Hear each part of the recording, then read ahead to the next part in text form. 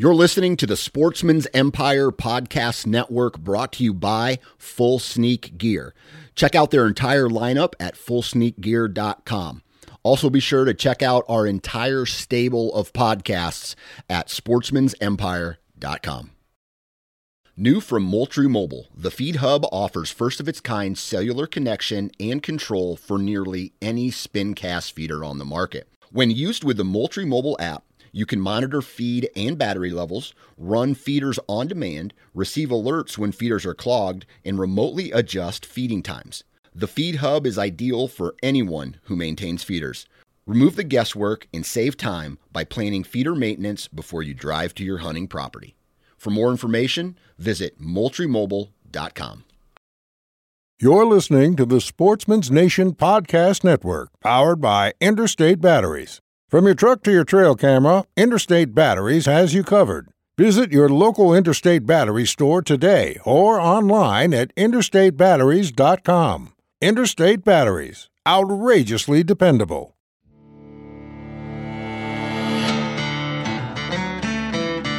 Welcome to the DIY Sportsman Podcast with your hosts, Garrett Prahl and Bujo Boswell.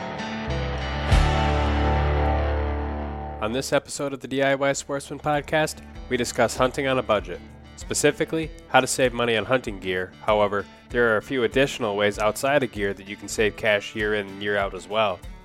This is aimed mainly at people who are just starting out and may think they need more than they actually do. However, we think nearly everyone can relate to learning about other places they can look to get high-level gear other than simply buying it new. We also have an exciting announcement regarding our first podcast partnership. I'm starting to get pretty excited for Saddlepalooza coming up. Yeah, me too. I still got to kind of figure out what I need to pack and bring camping wise. Obviously pad, quilt. Been looking at getting a bivvy, so I don't know if I'm going to buy a bivvy before then and just take a bivvy or what. So I'm going to bring my new hammock stuff, but the issue is I haven't even taken it out of the box yet. I got all that stuff for Black Friday sales, and it's just sitting in the closet. I guess I've had the time, but I haven't taken the time to go out and make sure that everything's all in one piece and actually set it up. It's been too cold. I still got to get my shotgun sighted in too. I got 7 boxes of different slugs to try out, and I got basically 1 weekend to get them all tested. I might just go with the old tried and true if I don't have enough time to actually get them all tested. Just get that new scope sighted in. Right. Worst case scenario, and then I can come back and do the load testing when we get back. Yeah, that might be, because what is it, less than a week? Yeah. No, just Thursday. over a week. Today's, yeah. So exactly 1 week. Exactly 1 week from when this podcast launches, we will be arriving in Georgia. Yep, 1 week. Yeah, I have the red-eye flight, so I leave here at 12:45 a.m. and we'll get in at like 9:30 in the morning there. I hope you saved a lot of money on that flight, because I don't know what you were thinking otherwise. I did. I can sleep on a plane. It doesn't bother me. So yeah. I checked every single flight that there was available, and they were all roughly within $20 or $30 of one another. So I just picked the most convenient times. Yeah, I think I saved about $220 or something like that by doing the red eye. So there is no direct flight, surprisingly, from MSP. So I'm a little bit worried about bringing meat back because I'm going to have a layover. How long's your layover? It's not long. I think the overall total trip is like 5 or 6 hours. Yeah, it shouldn't be bad. As long as it doesn't get like held up or lost or something. Yeah, I brought meat back when I came back from Missouri back around Thanksgiving, and it was about a little over a 4-hour flight, but I also had a 2-hour drive to the airport. So it was about 6 hours total, and I had one package of meat that was not firmly frozen on the outside when I got back, and that was with no ice, just in a soft-sided, like, zip-up cooler. And did you freeze the meat before you put it in the cooler? Yes, I did. My meat was frozen solid. Okay, but you had nothing else in the cooler? It was just the frozen meat? Correct. Okay. Yeah, I've been trying to figure out if it makes sense to just freeze the meat and leave it in there, or add dry ice, or use like one of those ice extenders, or to just like freeze a solid bottle of water. can't have more than 5 pounds of dry ice, and it has to be vented. So think anything you add to it, so like a bottle of frozen water or like them Kool-It packs or an ice saver, that's added weight to your bag. So it's theoretically less meat you can bring on. If you can freeze that meat solid, dry ice doesn't weigh a lot, so you can get away with that. So it doesn't weigh as much, but it has a lot more cooling effect to it. So I would go, either all frozen meat and just by itself, or frozen meat and dry ice would be what I'd lean towards. Yeah. Greg said we should be able to freeze the meat down there, so that's what I'm banking on. Yeah, that'll be good. Speaking of Saddlepalooza, this is a good podcast to bring up the fact that we are now partnering with Arrow Hunter, the tree saddle brand. It is. Yep, Arrow Hunter. So, obviously we both use their saddles. We've both been saddle hunting. I've been saddle hunting for, holy crap, what is it, 13 years now, maybe? No, yeah, 2005. Yeah, so 13 years. Wow, I'm old. And what was your progression of saddles back from when you first started to what you are using now? So I went from Trophy Line. It was the tree saddle, the neoprene version, to when I got on their pro staff, I went with a leather version in a medium.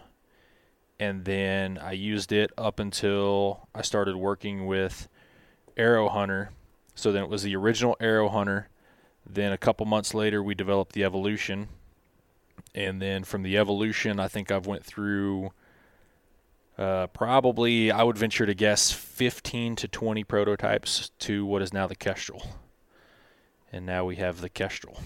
So I've used a lot of saddles. Yeah, and just to make it clear for the listeners, when you say we developed, you actually did have some input in how those saddles were designed and a lot of the prototype feedback. Correct, yes. I was primarily the product design consultant, basically, for the development of the Kestrel. So to kind of go back on that, I was on Trophy Line Tree staff, or pro staff, for a couple years, quite a few years, up until they kind of went out of business, faded away into the darkness, or whatever you want to call that. And then Arrow Hunter, or at the time it was still New Tribe. New Tribe had said they were coming out with basically a hunting style harness, which what they did was they basically took a climbing style harness that they had, slapped some camo fabric on it, and marketed towards hunters. And when that happened, my email inbox, my Archery Talk inbox, everything just blew up with people wanting to know what my thoughts were on the saddle. So I kind of reached out to them, say, hey, I'd be interested in testing one of these. So they sent me one. I tested it, sent them back some critiques on it and kind of my thoughts on it. And after like 2 or 3 months, they got back with me and said, okay, help us design one specifically for saddle hunting. So I worked with them to design the Evolution, which still had a lot of the tree climbing arborist style hardware and gear into it, because they really didn't let me kind of go full bore on what I thought hunters needed. They wanted to stay close to what they knew, being the arborist and tree saddle side, and just kind of work with the hunting. And then after the Evolution, they kind of really turned the reins loose and let me and one of their sewers / product designers there kind of really team up and work hard to develop the Kestrel. And it was, I think, 3 years of product development put into that particular product. Yeah, definitely a great history. Yeah, it's interesting. Never would have thought that just making a couple of YouTube videos with a cheap, crappy camera in college, because I found a product that not many people were using, and it boggled my mind why people weren't saddle hunting. It was so amazingly awesome. I didn't understand why people weren't doing it, so I just put a post on Archery Talk about, hey, I have a tree saddle. I've hunted from it for a while. Any questions you guys have, I'll do my best to answer them. And I just started making videos on all the questions I had, and that's what led me to Trophy Line actually called me and said, hey, we're getting a lot of people saying that the guy you have working for you on YouTube is what, made me buy a tree saddle, and they had no idea who I was. So they looked me up on YouTube and sent me an email, and it all went from there. And for me, I had bought a Lone Wolf Assassin, I think around 2005 or 2006. It wasn't too long after I had bought my original Lone Wolf Assault tree stand. And I kind of went half and half between those two stands from Lone Wolf. And the Lone Wolf Assassin is not really a true saddle system, but it allows some of the benefits of saddle hunting. It wasn't a super comfortable system as is. It was more of an upright standing. You stand on the platform, and the tether system basically holds you to the tree, and you just kind of lean out a little bit. But, I mean, there were some great opportunities that I had with that tree stand, and still one of my best public land bucks came 8 feet off the ground hunting off of that system.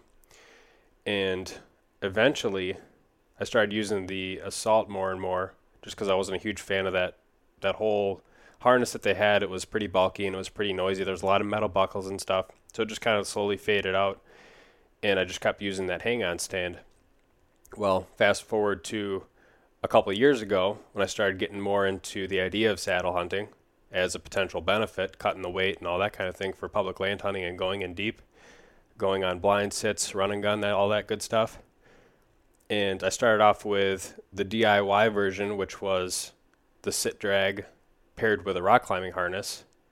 And then last year, that morphed into using the Arrow Hunter Kestrel, which is what I used basically on all of my sits last year, and what I probably will plan to use most of the time this coming year. So for me and for you and for this podcast, I do think that it's really just like a perfect match for us to partner up with Arrow Hunter. Yeah, I mean, obviously we use different bows, we use different arrows, we use everything else, but that's the one thing that we really had in common was the Kestrel.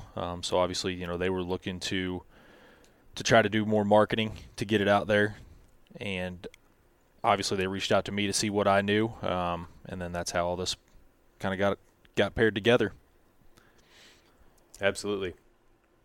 All right, so for this podcast, the gear on a budget, it seems like there's a lot of times when I post something about a new piece of gear that I'm using, and it might not be the majority of the people. It might just be like one or two guys will mention something about how it's too expensive or they can't afford it. A lot of guys in hunting are just on, like blue-collar budgets. And, like for me, I was hunting on a college budget, so were you for a long time. You definitely can't afford what you can with a full-time job when you're on a college budget. So I think a lot of the things that I use now are not because what I had used in the past wasn't effective or didn't work. It's just that now I have more money and I'm able to upgrade things and have more comfort and more effectiveness and that type of thing.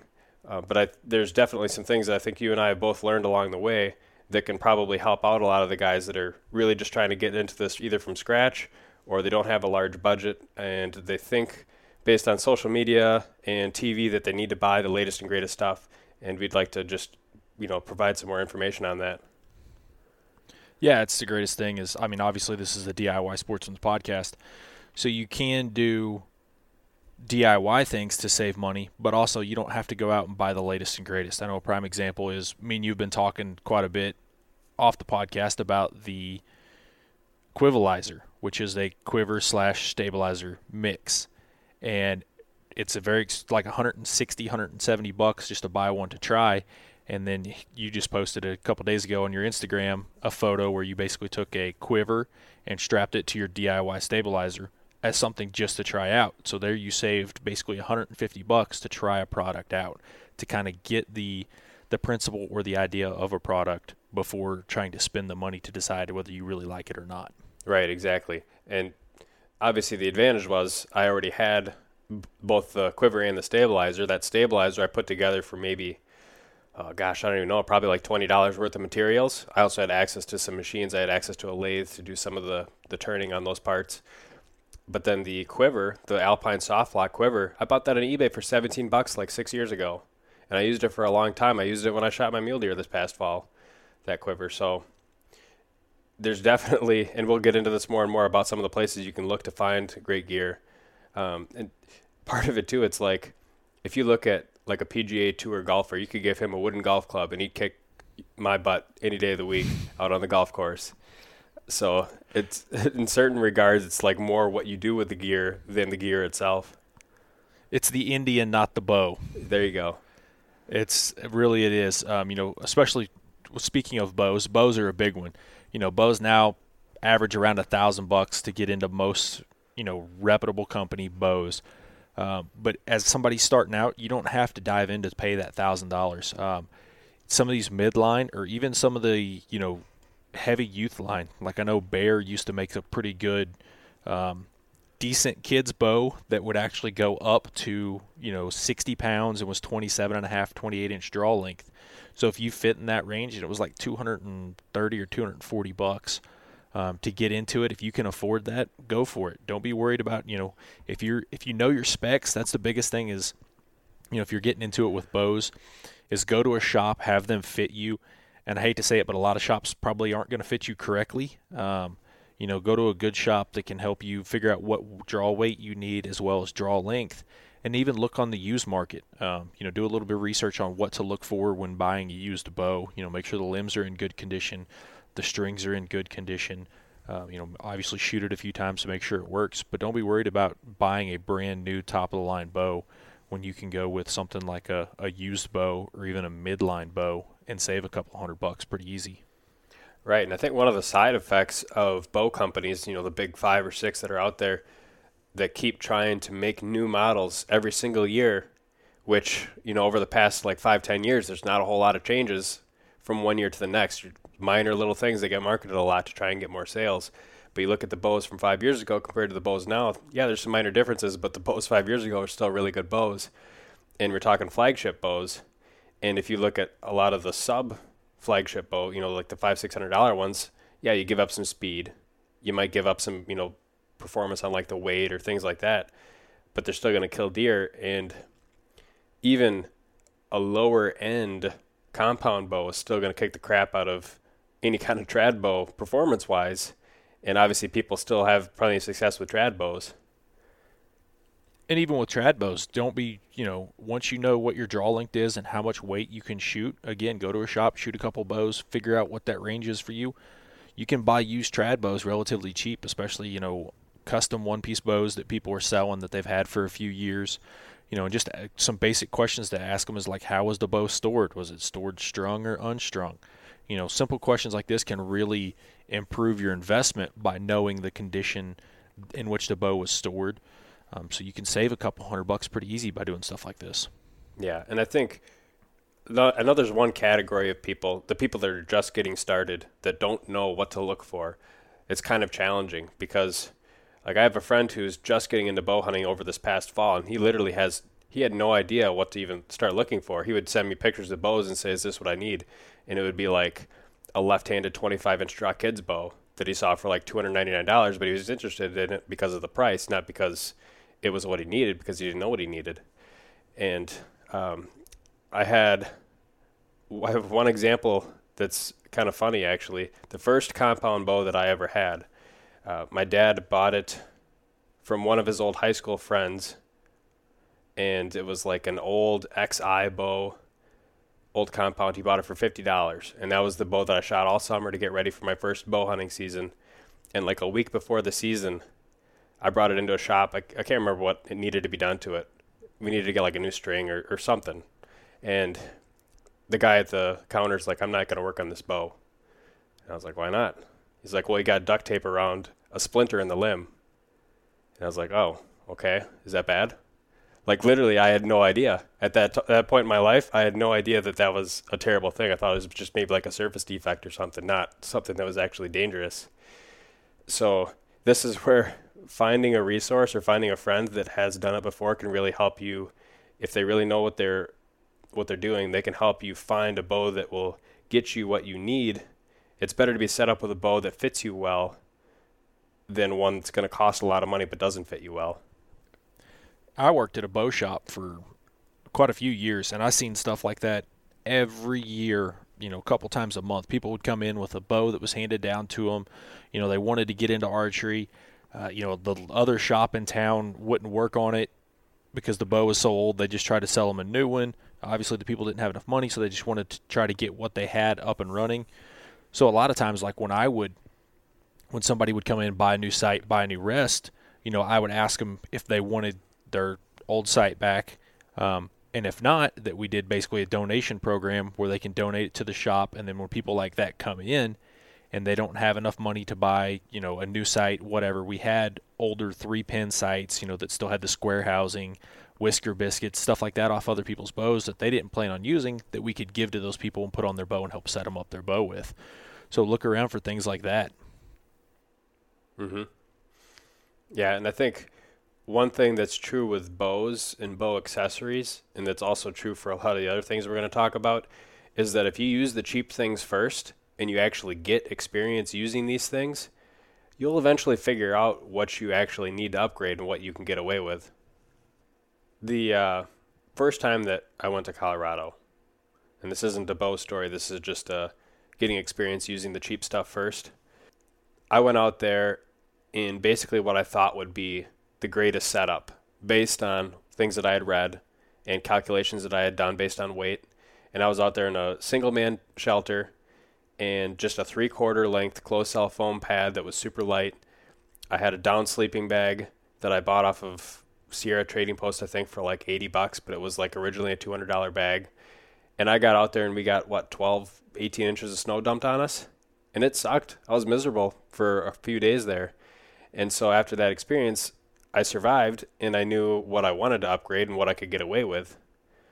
It's like, yeah, I can survive on some of these things, but these are things I would like to upgrade as soon as I get the money to do so. And I have since done that. Yeah, and that's something that a lot of people, they just, with social media being so big now, they see things, and because a lot of people are using it, they think they need to have that. There's a lot of people out still hunting with whisker biscuits. They're probably one of the best rests ever made. They're pretty foolproof. They're really cheap. You can find them used. A lot of times people who've upgraded from a whisker biscuit are willing to give away their old whisker biscuit. So you can upgrade to something like that, or if you're getting started in it, you can use something like that. And that can last you for years. Like I said, there's still a lot of people who use them. Releases, to me, releases are a big one. You can go to Walmart and find a release for $12-15, and you can find releases on, like Lancaster or something like that, all the way up to a couple $100 range. There's really not a whole heck of a lot of difference in the releases. When you start going up, yeah, they're a little bit more crisper, a little less travel in them, but for a new shooter, they don't know and understand the difference in some of that stuff. So to get started, something as simple as, you can go to Walmart for that matter. Arrows. You're probably, as a new shooter, you're probably going to break some arrows and lose some arrows. You can start out with Walmart arrows, some of the Carbon Express stuff that they sell there. It's not the greatest, but again, we're working with on a budget. So it's going to be 20-yard accurate for the most part. Mm-hmm. Yeah, and for a lot of these things, it almost seems like there's kind of like an exponential curve for cost and quality. It's like at the very low end of the spectrum, you got something that works. And then if you pay twice as much, you'll get something that works a decent amount better.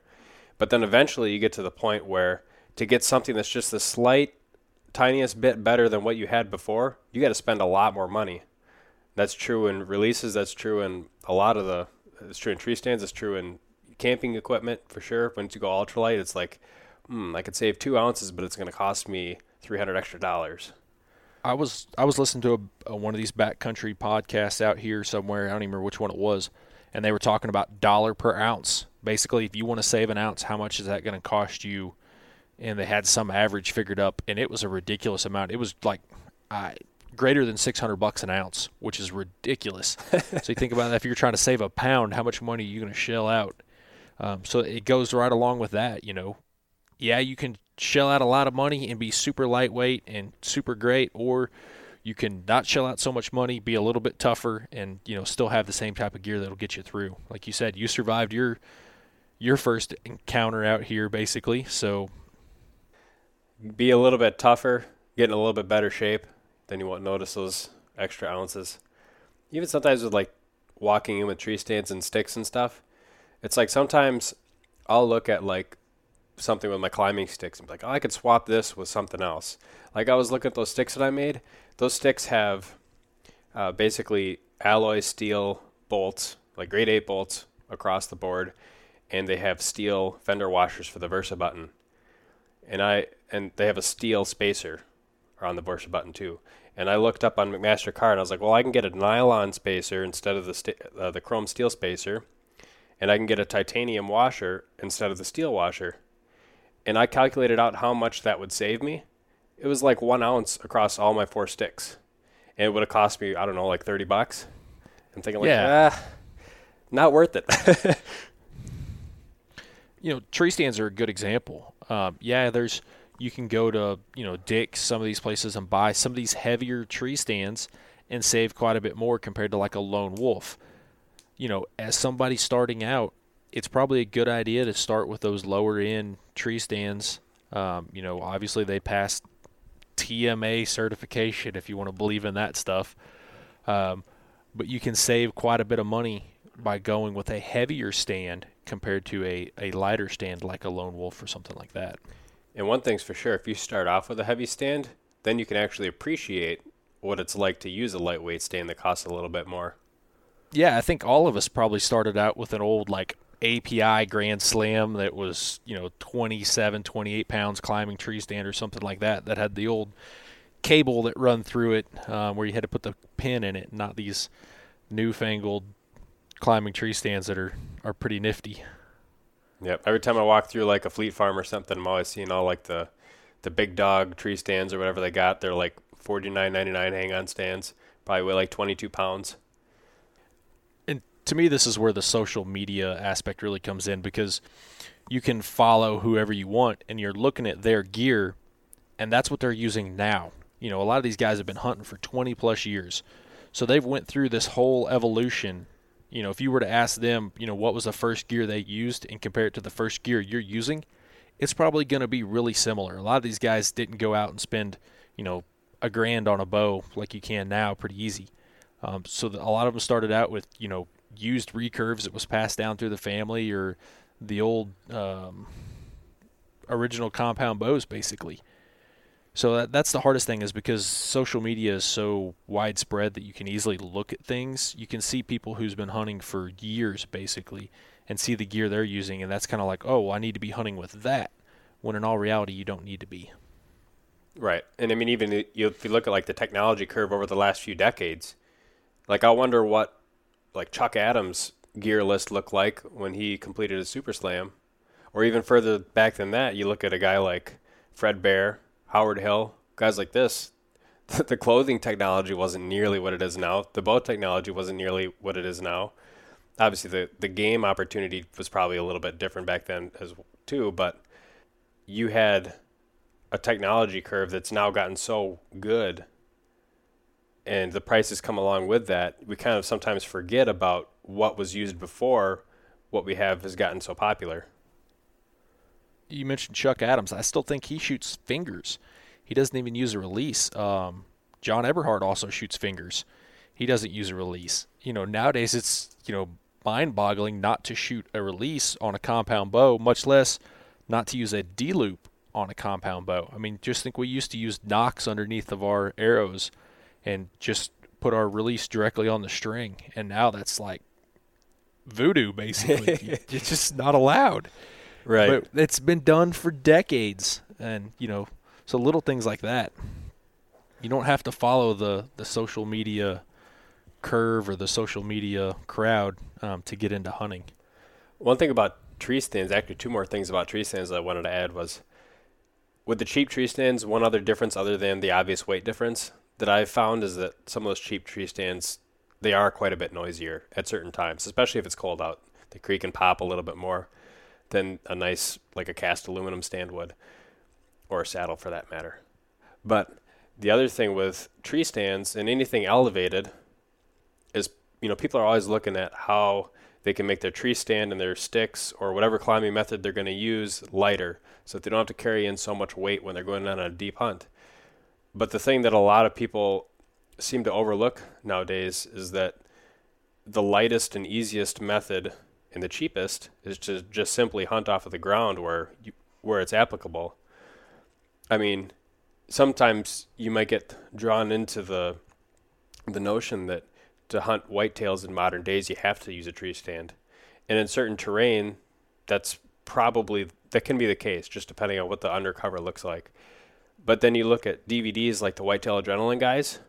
I mean, pretty much all they do is hunt from the ground now. Even in like hill country, it's not all out west stuff that they do.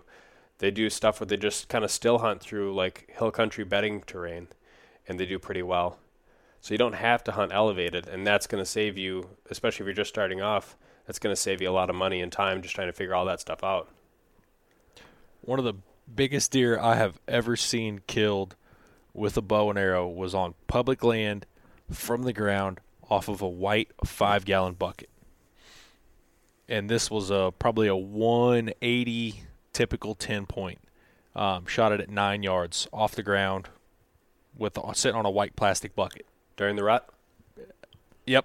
And it was just like, well, okay, you can pretty much just go out there and sit in the woods and you're going to kill deer. So like you said, you don't even need a tree stand. There's a lot of people out there who just are afraid of heights. They don't use tree stands. They can start out on a stool or in a lawn chair or something like that. Well, and this brings up a good point too. Sitting on the ground is something that a lot of times is more common with firearms hunting. And I honestly think that if people are trying to get into hunting to give themselves a taste of it or just to get the experience and kind of learn if they want to pursue it more, getting a in-state firearms tag is going to be a lot easier way to go generally starting off than to try to get started in archery. It's so much easier of a learning curve learning to shoot a gun than it is to proficiently shoot a bow. And even though you have usually a lot shorter season, there's also a lot more opportunity for people to be moving deer around. And like you said, the opportunity or the chance at just sitting on the proverbial white 5-gallon pail and having a nice buck walk past is going to be a lot better during firearm season than a lot of times it's going to be during bow season outside of the rut. Absolutely. First tree stand I ever hunted out of was actually a scaffolding, and I was probably 16 years old before I hunted out of a tree stand. And it was an old scaffolding because my dad owned a construction business, and we'd put a scaffolding up out in the back, and that's the first tree stand I ever hunted from. Probably not the safest thing in the world, but before that, we hunted off the ground. That's all we did. We firearms hunted. That's how I got into hunting, and hunted from the ground, and we spent years doing that. My dad still does it. My dad hates tree stands. Going back to what we had talked about in the podcast that we did about in-season scouting and how a lot of times, even especially in large areas, it really pays to take your boots on the ground and just don't even set up until you find what you're looking for, rather than just wasting your time in a spot that you know is cold, but it's the spot that you had kind of set in your mind that you wanted to sit at that night. One thing I want to personally try a little bit more next year, I think, especially if I'm hunting the same areas that I did this year, is to literally just stay light, just hunt with the saddle, hunt with my lightweight climbing sticks, and just kind of continue to combine in-season scouting and hunting as much as possible. If I'm on the ground, I'm moving slow through an area. If I find the sign that I want to see, then I can set up. If I don't, then I just keep moving slow until I find that good sign. And then if I don't find what I'm looking for, I end up just not climbing a tree and I head back to the truck. And there's also the opportunity that I come up on a deer that was already naturally moving. I did that last year when I was actually moving from one location to another during the firearm season. I got down from my tree, I started moving over to a different spot, and I just walked right up on a doe. I would have been able to shoot her if it was an archery hunt too. And I didn't have a doe tag during that season, so I didn't shoot her, but the opportunity was there. It can happen. It's not common, but it can happen, especially when you watch DVDs like the Whitetail Adrenaline guys. It's like, oh, these are really like the only guys that are on kind of mainstream or the well-known guys that are hunting off the ground that are showcasing a lot of success. And it's kind of something that I'm thinking about trying to do more so than I did last year, just kind of combining that in-season scouting with the actual hunting and just making the system as lightweight as I can so that I can just be mobile. One of the great things with the saddle, and I've done this a few times, is you don't even need to take your climbing sticks or a platform. Once you find a tree that you think's in a good spot, you can just attach your saddle right there at ground level. Your feet are on the ground, and you're hunting just like if you were 20 feet up using the ground as your platform. I do this a lot when I hunt with my flintlock. So I've got a flintlock that's 60-something inches long, and it's really hard to kind of wield around. And I've just done exactly that. Just walked around kind of scouting as I'm looking. It's like, hey, there's a pretty good oak flat. Looks like it's been tore up pretty good. Just find on the downwood side of it and set up the saddle at the ground level and lean the gun up against a tree. Yeah, I did that one time early season bow hunting last year where I had all my sticks and I had everything with me. By the time I got to the area that was on a nice point leading out into the marsh, and it was all kind of matted down right in that area, but there was really no good trees to climb. There was a lot of high canopy that if I did climb a tree, I wouldn't be able to have very many shooting lanes. So I just literally just hung my saddle right at ground level and just hunted that way. And don't overlook still hunting. I mean, you don't need any of that. Just simply, walk every 50 yards and stop for 5 minutes, 10 minutes. There's still a lot of places where still hunting can really pay off. So just walk through the woods, lean up against a tree, sit down at the base of that tree for 20 minutes, 30 minutes, however long you feel like it. You get bored, stand up, and just kind of ease your way through the woods to another tree. Speaking of still hunting, I think a lot of guys, the most common mistake that I know that I fall into, and I'm sure a lot of guys do as well, is simply moving too fast and just not taking another step until you've literally looked over everything and you know exactly what's going on in your surroundings before you're ready to move forward again. Yeah, it's kind of a lost art, honestly.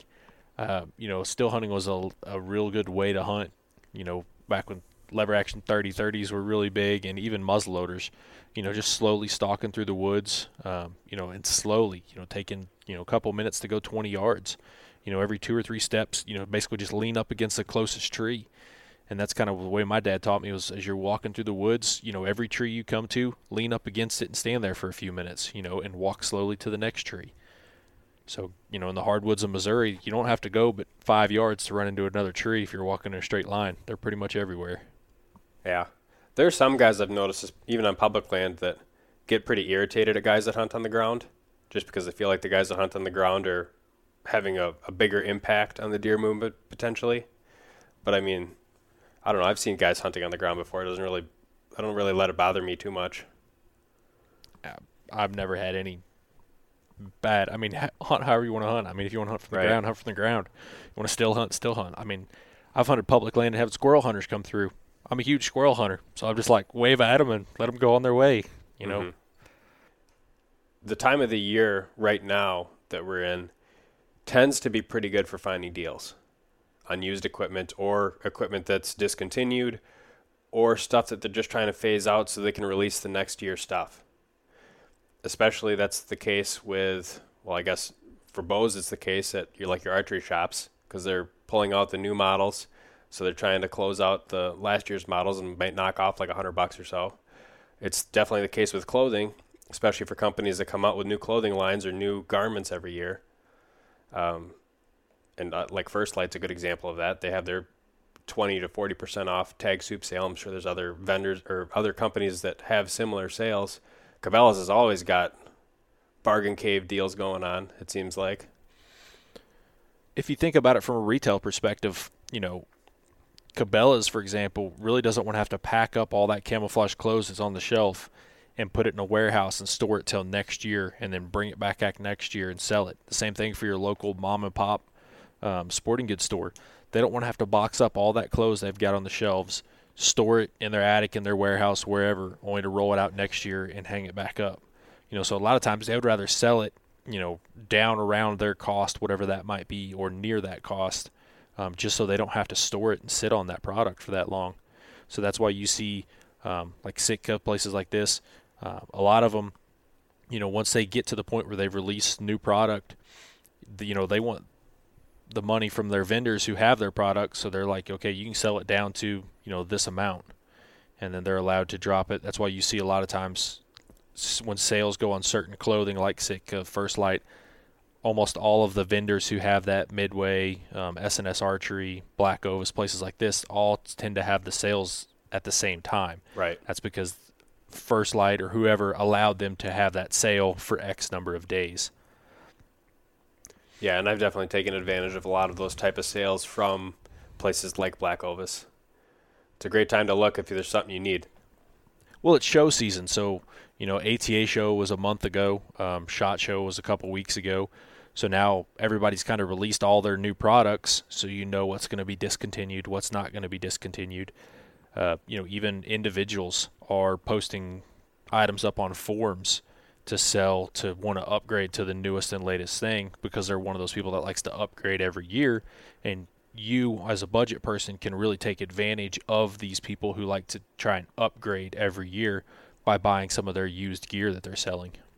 Right. I'm glad you mentioned the forum classifieds, because that's a really great place to look for good used gear. A lot of times the people that do that kind of thing and upgrade every year, they're such gear fanatics that a lot of times they take pretty good care of the stuff that they had for that year. It's not always the case, but usually you can tell just by looking at the pictures, or maybe if the guy's a regular contributor. Yeah, that's the biggest thing, is just making sure that, whatever form you're on or whatever classified you're using, is that you're trying to buy from somebody who's reputable, who's done it a few times. And if you use PayPal, pay the 3%. It's really not that much because it covers your butt in case something does happen. Mm-hmm. A lot of people are like, well, add the 3 or 4% for, paying for something. It's well worth it to add that. It's not that big of a deal, and it's going to save you if you do get burned on something. Right. And for people that aren't familiar with PayPal, it basically means you pay the guy by selecting goods and services rather than friends and family when you pay your money. And it's I think it's a 3.5% difference now. So you have to pay 3.5% more, and that 3.5% goes to PayPal. But you get backed by PayPal's buyer program or buyer agreement or whatever they call that. So you're protected. If you get it, it's busted. It's not the way that they said it was. It wasn't new in box. It's been burned. It's got whatever damage to it. You're covered if you pay that extra 3.5%. For a lot of things, you're looking at $3.50 per $100. So it's really not that much more to save your butt. Right. With the forms, you have specific forms. So you have Archery Talk has a variety of archery things. Then you can go to like Rock Slide that has more Western type things. Saddlehunter.com has the saddles, more specific saddles. Then you have gun forms. I can't think of any off the top of my head. I'm not a big gun form guy, but like Gun Broker, places like that, you can find them on there as well. But guns have to be shipped to an FFL. So, mm-hmm. And in addition, another good place to find good, cheap stuff and good, cheap, new stuff is, even apart from going to places like Black Ovis or Cabela's that always discount their stuff at the end of the year, there are companies that just specialize in selling discounted stuff. Two examples that come to mind are Camo Fire and Sierra Trading Post. Sierra Trading Post is more of an overall camping outdoor type of store. Camo Fire is more of a hunting specific. And with Camo Fire, you have an app, or I'm pretty sure they have a website too, and they just constantly send you deals. Like, oh, here we have these deals on these particular items, and they're usually pretty good deals, like more than 50% off for a lot of the things. And with Sierra Trading Post, it's like, depending on what you're looking for, if you're looking for a tent, you're looking for a down jacket, you're looking for whatever, you can sort by the thing that you're looking for. You can also sort by cost. You can sort by highest percentage off listed first. Whole bunch of different options. It's kind of good you brought up Sierra Trading Post, because one thing that you don't need to overlook is don't overlook solids or hiking gear that's not camouflage, because a lot of this stuff is almost the exact same material and makeup. So you can find just solid color, from Outdoor Research, people like this that are very useful in the hunting world. Outdoor Retail Show, which is the giant the giant camping and outdoor show they have every year, was just in Denver 2 weeks ago or so. And I listened to, I think it was South Cox's podcast. I can't remember the name of it off the top of my head. It used to be Western Bow Hunting or something like that, but he's changed the name of it. He said something in there that really got my attention was, basically he would prefer to go to the Outdoor Research Show because that is 3 to 4 years ahead of hunting gear. So the products you see there today will be in the hunting industry in camouflage in 3 to 4 years, because that's where hunting spans from, is the backpacking, the ultralight, camping side of things, and that gear has translated over into the hunting gear. And he gave a good example of some hoodie that now First Light has one just like it, Sitka has one just like it, but this company was one that was at Outdoor Retailer, and they had that exact product, same material, everything 3 or 4 years before hunting had it. So don't overlook camping and hiking gear and that aspect that might be in solid colors. Right, solid colors, or even like the good old flannel. It's still pretty popular. Works for Fred Bear. Yep. Donnie Vincent always wears his flannel stuff and just a regular beanie. It's kind of become his trademark now. Yeah. So, and he, obviously it works, so you don't have to necessarily go all camoed out. Solid colors work just as well. I know when I was real big into the traditional community and hunted hard with a traditional bow, I hunted from, still got a wool, I don't even remember who made it now. It's a long sleeve wool shirt that's in gray and had wool pants that was like a gray and black checkered, and hunted from that, and it worked well. So I thought you were going to say a buckskin loincloth. Oh, easy now. No thanks. I'll pass on that one. I'm kind of skinny. I'd get cold pretty quick. Yeah, it's funny you mentioned that the outdoor industry is a little bit ahead of the hunting industry. It kind of reminds me of the industry that I work in, the medical device industry. We're always plenty of years behind, like the technology industries, just because all the regulations that med devices have to go through. By the time something finally gets to market, the technology is outdated by several years. And you think about it, that's kind of how a lot of the original backpack hunters had to start. There wasn't a whole lot of, you had the metal frame, pack frame for the military, but outside of that, there wasn't a whole lot of hunting packs designed for packing weight and stuff like this. So they ultimately had to look at the hiking, the through hikers, the stuff like that, the gear that they used, and bring that into hunting, So that's what the transition has become, and it's still there. There's a lot bigger companies with like Outdoor Research, Arc'teryx, companies like this that can spend a lot more money on product development than some of these other companies might, and they can develop a design faster or a particular material well ahead of the hunting game. Right, and I don't know what the exact split is between how big the outdoor industry is overall compared to the hunting industry, but I'd have to imagine the outdoor industry is a lot bigger. Yeah, I mean, hunting is slowly dying, basically. Whereas, hiking, camping, stuff like that is still out there and still growing strong. Right, and you look at countries like the U.S., hunting still has a pretty strong heritage, but there's a lot of other countries where hunting is almost obsolete, except for very small occasions, and they still have very large outdoor industries. A lot of places in Europe are kind of like that, I've noticed. Yeah, hunting and camping, I mean, everybody wants to get away from the city for a little bit, so there's all this, money, development, natural parks where you can go, national monuments, parks where you can go hiking and camping in. There's still a lot of people who like to do that, whereas necessarily, hunting, they may not want to go hunting, but they'd rather go hike up in the mountains. I mean, here in Salt Lake, we have the Wasatch Front, which is basically the eastern side of Salt Lake City is all mountains. You're allowed to hunt up in there, but if you hike up into the mountains, you're probably going to pass 15 to 20 hikers, bikers, campers before you run into another hunter. There's a lot of hunters up there, but once you get up in there is where you're most likely to run into hunters. But on the trail, you're going to pass all kinds of people on your way up there. Mm-hmm. So even with, come down to shoes, stuff like that, you don't have to buy expensive hiking boots. You can find, or hunting boots, you can find hiking boots that are basically going to serve the same type of purpose. And again, it goes all the way back to clothes. There's always gear out there, solid colored pants, from whoever it might be, Dickies. You can go to Walmart, buy a solid colored pair of Dickie pants. Carhartts for bibs, get a pair of black, brown, green Carhartt bibs to hunt from. I feel like I remember Dan Infalt saying that there's been plenty of times where he's just gone out after work, working at a machine shop, wearing his jeans and whatever shirt he was wearing at work, because he knew that he was going to have a favorable wind at whatever day, and then he just played his movement smart and made sure he didn't get spotted moving. I don't think my dad's ever killed a deer in complete camouflage. He's always got blue jeans on. He spot and stalked a turkey to 25 yards and killed it with a longbow and blue jeans and a yellow shirt. So how that happens, I'll never know. That's pretty impressive. There's a image of hunting out there that you need certain stuff to be, proficient in it. When in all reality, it's really not. Again, it goes back. It's the Indian, not the bow. Mm-hmm.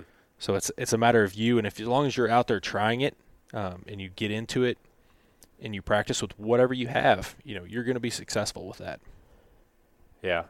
And as far as kind of the accessory stuff, we talked a lot about the the big necessities, the weapon, the stand or hunting style, the clothing. But there's one thing that we didn't really talk that much about, which is things like calls or scents, lures, trail cameras. You don't need them. If you're on a tight budget, you're going to be probably better off really honing in on some of the woodsmanship skills and learning that, because if you learn those things first, realistically, you're going to be a better hunter if you do apply those things later on at some point. It wasn't that long ago we weren't hunting without trail cameras. I mean, I can remember having a trail camera that took film still. So they're really not needed. Yeah, they're nice to post up on social media to say, hey, look at what I seen, or you can see some really cool stuff on them of turkeys fighting and things like that. But in all reality, like you said, you just don't need them. They're not required to get into hunting. They're one of those things that after 2 or 3 years, if you feel like you might need one, you can save up the money, or if you've saved up the money, then you can get one. Ultimately it comes down to, being the most proficient killer you can. So if you have a bow, you feel like something on your bow can make you more proficient at shooting, then, you may want to look to upgrade that before you upgrade a trail camera. Yeah. And we also talked a lot about getting good deals on new or used equipment. But there's also, of course, the fact that some things you can DIY. On the bow side of things, it's a little bit harder, unless you're super hardcore like you with an Osage stave. I don't know what you pay for that stave or how many hours you put into it, but I cut it down and split it. I went from scratch all the way to bow. So I just wanted to do it. It looked cool, looked like an interesting challenge. I obviously had a modern compound bow, but for some reason it intrigued me. So here I am, I don't know, probably 12 years later, and I'm still, I haven't made a bow in a couple of years, but I've monkeyed with some of the ones that I have over here that are half finished. So it's an option. You did a DIY board bow, so you went down to the local Lowe's and basically bought a piece of wood and made a bow from it.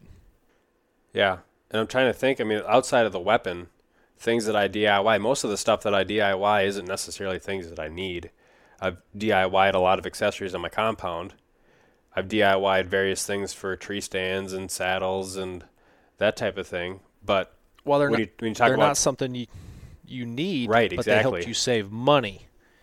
So that's kind of the thing is, being able to save money by doing the DIY. Yeah, you really didn't need to make a quivalizer, but you wanted to see what it was like. So you save money by simply taking the existing stabilizer you had and an old quiver that you weren't using and utilizing it to make a product to help you save money. And if I end up not liking it, I'm no worse for the wear. If I end up liking it, I can either continue to use it, or I can decide to buy an actual quivalizer, or I can decide to optimize whatever the DIY that I want to do and buy a carbon rod and 3D print a housing that's just big enough for exactly 3 broadheads and nothing more. And it's kind of limited to the imagination at that point, but that's kind of going into the other end of DIY where you go to try and optimize rather than to save money, and a lot of times you end up spending more money to do that. Yeah, so do you need a 3-pin Fast Eddy XL that's $350 when you have a $60 TrueGlow sight that works just fine? Yes. I mean, for most people, probably not. I mean, if they can shoot accurately with what they have, they really don't need it. Could they simply buy some type of bar extension to extend their sight farther, so that they have more adjustment in their distance? That's a possibility as well. I know like HHA, for example, they're not the cheapest sight in the world, but you can buy an extension for them to change basically how close your pins are to your riser to give you a little bit more adjustment. I did that too for my sight. I just had a cheap, well, not super cheap. I have a TrueGlow sight 5-pin on my bow right now, and I wanted to get it further out. So what I did was I went on McMastercar.com and I ordered a 2x3-inch piece of aluminum, and then I just took that aluminum piece, I put it in a drill press, popped out some larger holes just to reduce the mass weight a little bit, popped and drilled and tapped some other holes, and then that became my extension. So I could screw that piece into the bow riser itself, screwed the sight into the other end of the aluminum, and then I tested all my bubble levels to test the first, second, third axis, and I ended up doing a little bit of shimming just to make everything work out right. But it was like that solution cost me like $5 or $10 for the piece of aluminum, and it saved me the money over buying some type of extension or dovetail. Which is exactly what we're getting at. One that if even for archers who are in it, the simplest one is a fletching jig. You can buy a fletching jig, but it's going to save you so much money from having to go to a shop to have your arrows fletched. Learning to fletch your arrows is something that can really save you money in the long run. With a short investment at the time. Fletching jigs now you can buy them for $40, $30, and it over time it's really going to save you a lot of money. Yeah, definitely. You've seen my arrow bin. How many different arrows I got in there? I just have a cheap fletching jig. I don't have a nice Spitzenberger. I just have the cheap boning plastic fletching jig, and that's all I've really used. I just got to clean off the super glue hardened chunks every now and then just to make sure it's actually clean and it can actually still work. But that thing has worked just fine for me. Arrow spinners are another thing that are pretty easy to DIY. Instead of getting they're really not that expensive. They're like $25 or something for a nice arrow spinner. But you can put one together with just some lumber and like some of those little hardware pieces that you use for drawers and like cabinets to slide them out. You get the little wheels on there. That can actually work for an arrow spinner. We're getting a little in depth, but I did a DIY bow press. That's what I have. I think it cost me, I bought the fingers that were cut out for like $95, and then the rest of it I welded together and put together myself.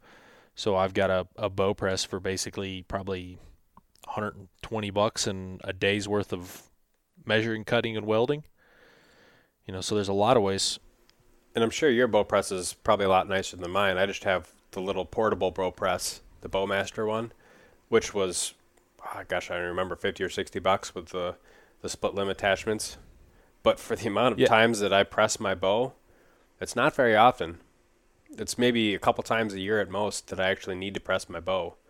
I don't need to, with my new GX2, I don't need to twist any of the cables or anything to tune. So the only really reason that I would need to press my bow is to reinstall a peep sight or add a twist to the string if it gets out of alignment. That's really all I use a bow press for. So by spending $50 or $60 on that Bowmaster, I end up saving myself a lot more and save a lot of floor space over a larger, more expensive bow press. And especially like if you take that bow to a shop, a lot of shops have a minimum fee just for putting the bow in a press and pressing it, because that's a liability if they break the bow or something like that. So there's a minimum. If the bow hits the press, it's going to cost X amount, whatever that might be. And that's just so that if something was to happen eventually, they're going to have enough money to replace whoever's bow they broke. So it may be $25. So if your bow hits the press, for 10 seconds to, basically add a twist to a string or something like that, it's going to cost you $25. Basically you do that 5 times and you've basically paid for a DIY bow press. Mm-hmm. Yeah, there's a lot of things that if you can learn to do on your own for just, fixing around bows, tying in peep sights, tying on D-loops, simple things that, and I don't mean to tell people to take away business from local shops, especially the ones that know what they're doing, but you can save yourself a lot of money in the long run just by learning to do some of those simple things that'll cost you $5 here, $10 here to get done in a shop. Yeah, absolutely. Like you said, D-loops are probably one of the easiest things. A pair of needle nose pliers and a 8-inch, 10-inch piece of D-loop cord in 3 minutes on YouTube, and you can learn how to tie one.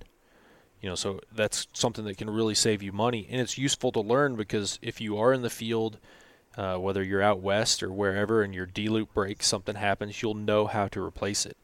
So that in itself is worth value, to know how to replace it yourself in a situation where you may need to replace it. Mm-hmm. Something with, trying to save money and trying to buy stuff is, there are some things that I would probably try to shy away from buying used compared to new, like safety harnesses. Unless you really know the person that was using it and know that safety harness, didn't sustain any shock basically any load into it. I would tend to shy away from things like that. Most tree stands you buy come with the safety harness. I think it's actually required by the TMA. They're cheap. They can get all twisted and tangled up, but getting into it, that's all you need. You don't need a fancy hunter safety system, ultralight, that has 3 buckles and you're in it. It may take you a little bit more time to put it on, but it's going to save you money. Yeah, I upgraded from mine as soon as I could. I hated those little webbing polyester 2-inch strap things. It's like a seatbelt tangled mess. But yeah, they work. They work, and if you do fall with them, you usually need to replace them anyway because they're usually only rated for one fall.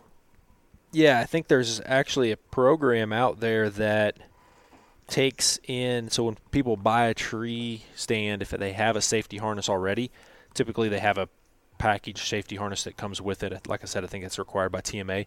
I think there's actually some type of program out there on the internet somewhere where you can basically request one of those harnesses. So say you purchased a new tree stand and it came with one of them difficult to put on harnesses and you weren't going to use it. You can actually send it to this program and then they will distribute it to hunters in need of safety harnesses. Huh. So there's something like that out there where you can go and get a safety harness. Again, it's not going to be the greatest safety harness in the world, but it's going to be one that's going to save your butt if you fall.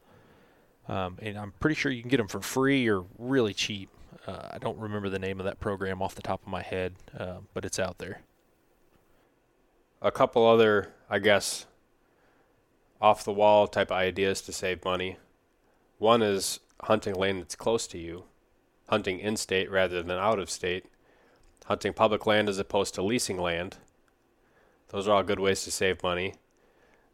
Buying a vehicle that gets a little bit better gas mileage or that you bought used and kind of use as an outdoor vehicle versus your nice brand new pickup. I got a hunting buddy out here that hunts out of a Prius. And that's why he does it, is because it saves money. And it's the funniest thing in the world to see him roll up to a trailhead in a Prius. And everybody else there is in like jacked up trucks, and he's in a Prius. He also says it disguises his hunting spot because most people think he's just a hiker not a bow hunter because he's in a Prius. Doesn't have any stickers on his truck? Yeah, he's just a little Prius commuter car. I, in college, drove a 1994 Ford Tempo. Just a little 2-door, boxy-looking car. And I had a couple times where I've driven deer out on the top of that thing because they wouldn't fit inside the trunk. You see that every year somewhere on social media, somebody having a deer laid out of the trunk of a car or hung up by the hitch. I think that was the one this year. So, yeah, I mean, whatever you've got. I mean, obviously vehicles are going pretty extreme, but, if you've got a car and that's all you really need, like you said, hunting land close to you, start talking to your neighbors. Tell them you're interested in getting into hunting. If they've got land around you. Like you said, that's a big cost saver there. It's just on gas and leasing property. I've